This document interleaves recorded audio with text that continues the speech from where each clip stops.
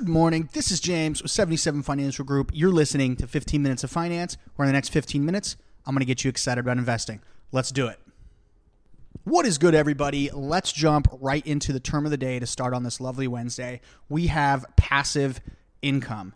Now, that's a term we've all heard before, but let me read you the boring dictionary definition, and then I'll give you the layman's terms. This is one of those terms, and investing has tons of these terms where you hear it and you go, oh yeah, I've heard that before, but you have no idea what it means. Passive income is similar to that. You could probably figure it out just because passive is it's a giveaway indicator, but let me read this for you and then you'll never forget this. Passive income is earnings derived from a rental property, limited partnership, or other enterprise in which a person is not actively involved. As with active income, passive income is usually taxable, but is often treated differently by the IRS. Okay, super vague, super general, love that. Let me tell you what that really means. It's something that makes money while you sleep. That's what all the rich people say. All the really, really wealthy people in the world say you must have a passive income to really become wealthy, to build wealth. There's a difference between rich and wealthy, and that is passive income. So my favorite example is usually like Bezos or Elon Musk. They did not have a passive income for many, many years. They were working, grinding. And now they sort of built this entity, these wheels have you, and the wheels now turn themselves. And that is passive income. And so rental income, investment income, anything that you have where you are not actively working in that moment, that's passive income. And my favorite way to describe that is just making money while you sleep. If you make money while you sleep, you got some passive income. Okay, with that, let's jump into the news. Only a couple headlines today, and then we are going to talk about everybody's favorite person again, Elon Musk.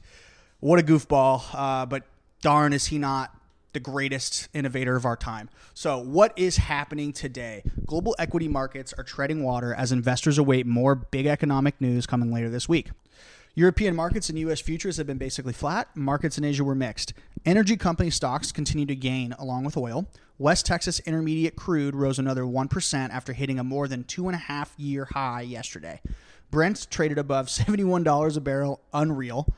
Oil jumped after OPEC predicted strong demands in the second half of 2021, and a new report on U.S. oil reserves will come later today. Okay, guys, so when I'm reading this stuff, sometimes I get caught up because I understand what these terms are. OPEC, Brent, West Texas crude, intermittent. Like I understand these things just because I see them so often. But like when you guys hear OPEC, it's just a bunch of governments getting together to like discuss oil. So it's almost like the United Nations of oil is kind of how I would explain it. So they give the outlook, they give the sentiment, they explain demand, supply, etc. for oil. So just think OPEC, think United Nations of oil.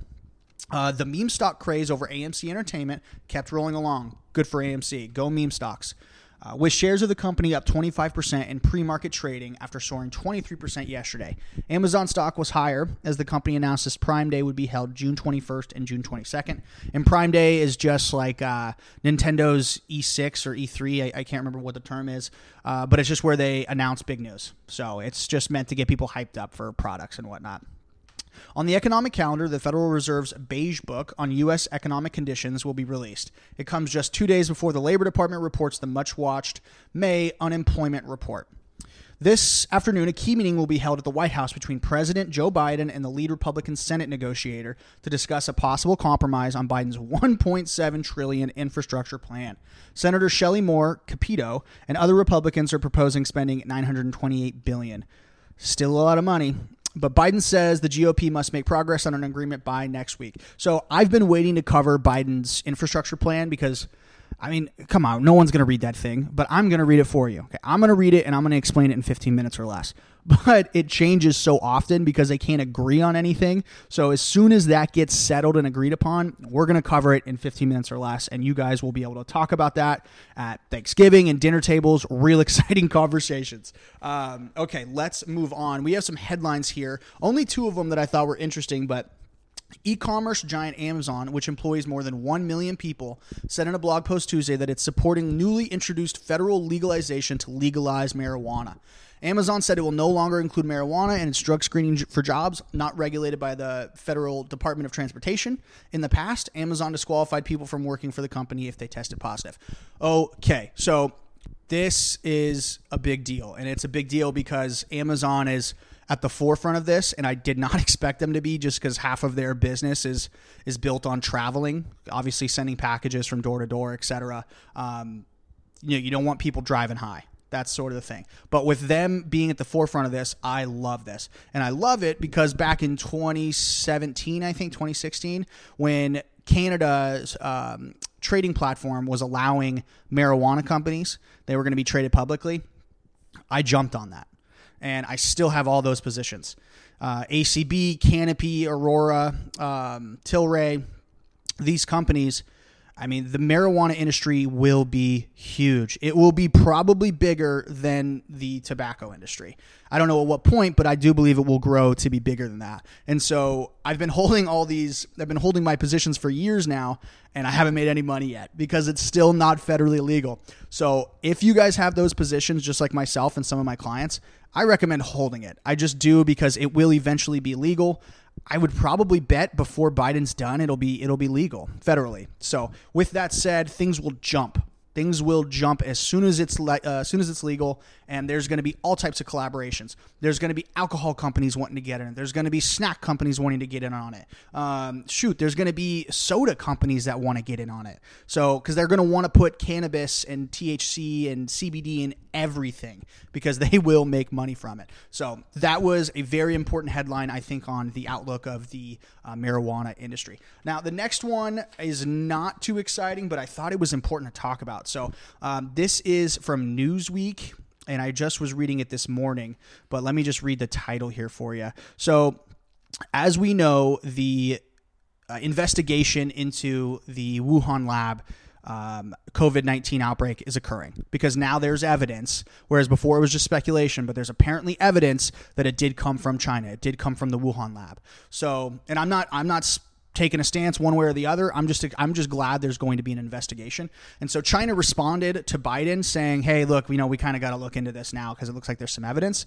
China's state media says country must prepare for nuclear war with U.S. after Biden asks for the COVID probe. So that's from Newsweek. That's a real article. You guys can look that up yourself. But that's kind of scary, right? So we don't want nuclear war. We want good relations with China.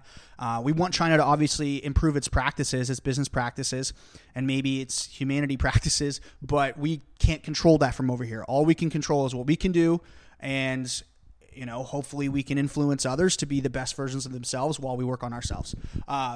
Okay, that's my my humanities rant for the day, but I'm going to be keeping a huge eye on that, obviously, because a lot of my money's invested in China companies, international equities. I want their relations to really soar and not be soured. But okay, we have other news we got to get to. We got to talk about my boy Elon, and he is back at it again with boosting companies' return just by the power of a tweet. It blows my mind how powerful tweets are now. It really does, and it seems like the most polarizing people tweet the most.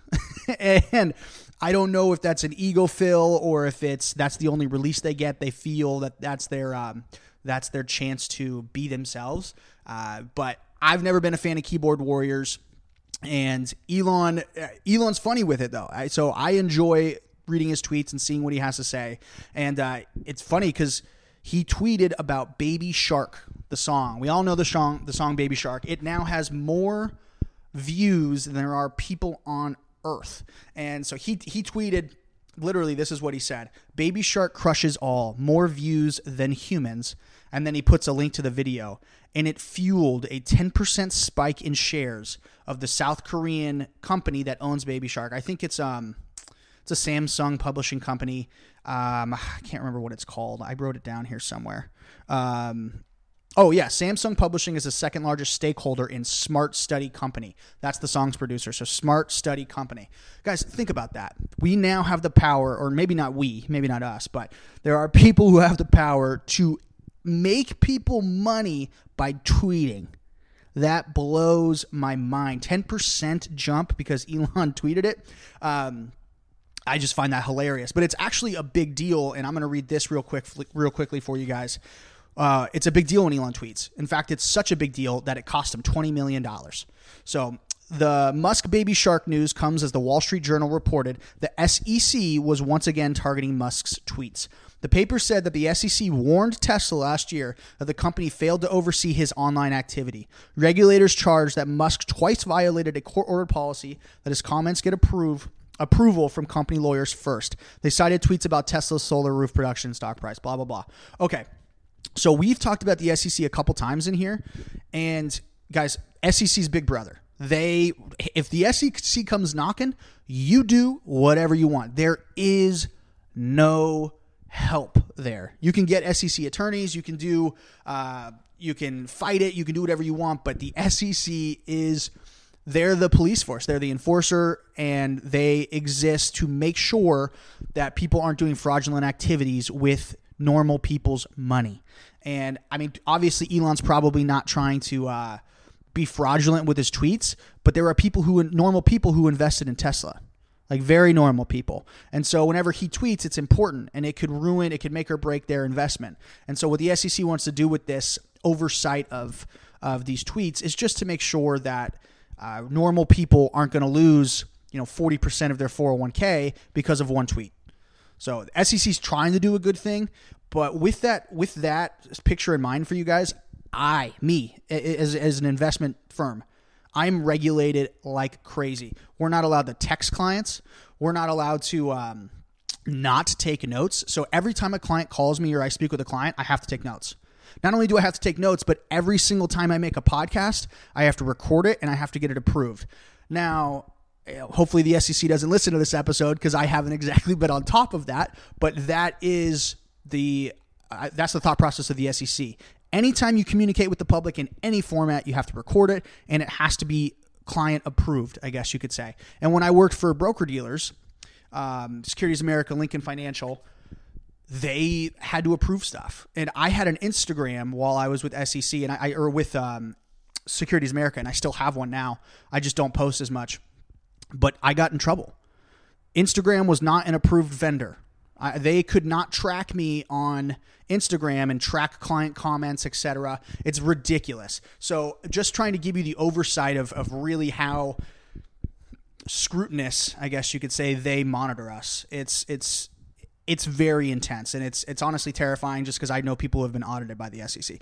Okay, but let me go back to just the $20 million tweet here. So in 2018, the SEC alleged Musk committed fraud when he tweeted about potentially taking Tesla private. See how ridiculous that is? It's his company, and he tweets about it, and then he committed fraud. So I don't think he intentionally did that. I just think that the SEC thinks in a much broader perspective than maybe the owner of a company would, like he would about his own company. But that early August message sent shares of the stock soaring because obviously people like Elon. Both Musk and the company paid $20 million to settle the case and agreed his future tweets would be vetted by the attorneys. So the SEC is obviously knocking now because he's tweeting about stuff that is not getting approved by the attorneys, and that's not a good look for Elon. Who was the... This made me think of the company Papa John's. It was Papa John's. I mean, John, I think I think he was Papa. I think Papa got ousted by his own board of directors. They kicked him out of his own company. I think because he might have been saying inappropriate things, but I think it was also because he was trying to do weird stuff. Like he was trying to... the papadilla in and of itself is weird, but I think he was trying to make burgers, or he was trying to do something that was very much away from the core purpose of Papa John's. Look, Papa John's makes pizza. It does not make burgers.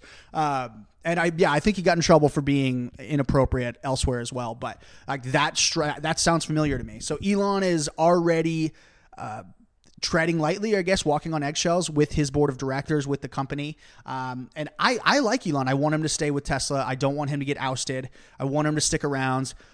But I guess when you get that much power, you just can't stop yourself from tweeting. But that is it for today, guys. As always, invest early, invest often. Come back tomorrow. I hope you learned something. If you guys have any topics you want me to cover or any questions, you can reach out to my Instagram at 77 Financial Group or my email, james@77financialgroup.com. All right, have a good one, guys. Bye.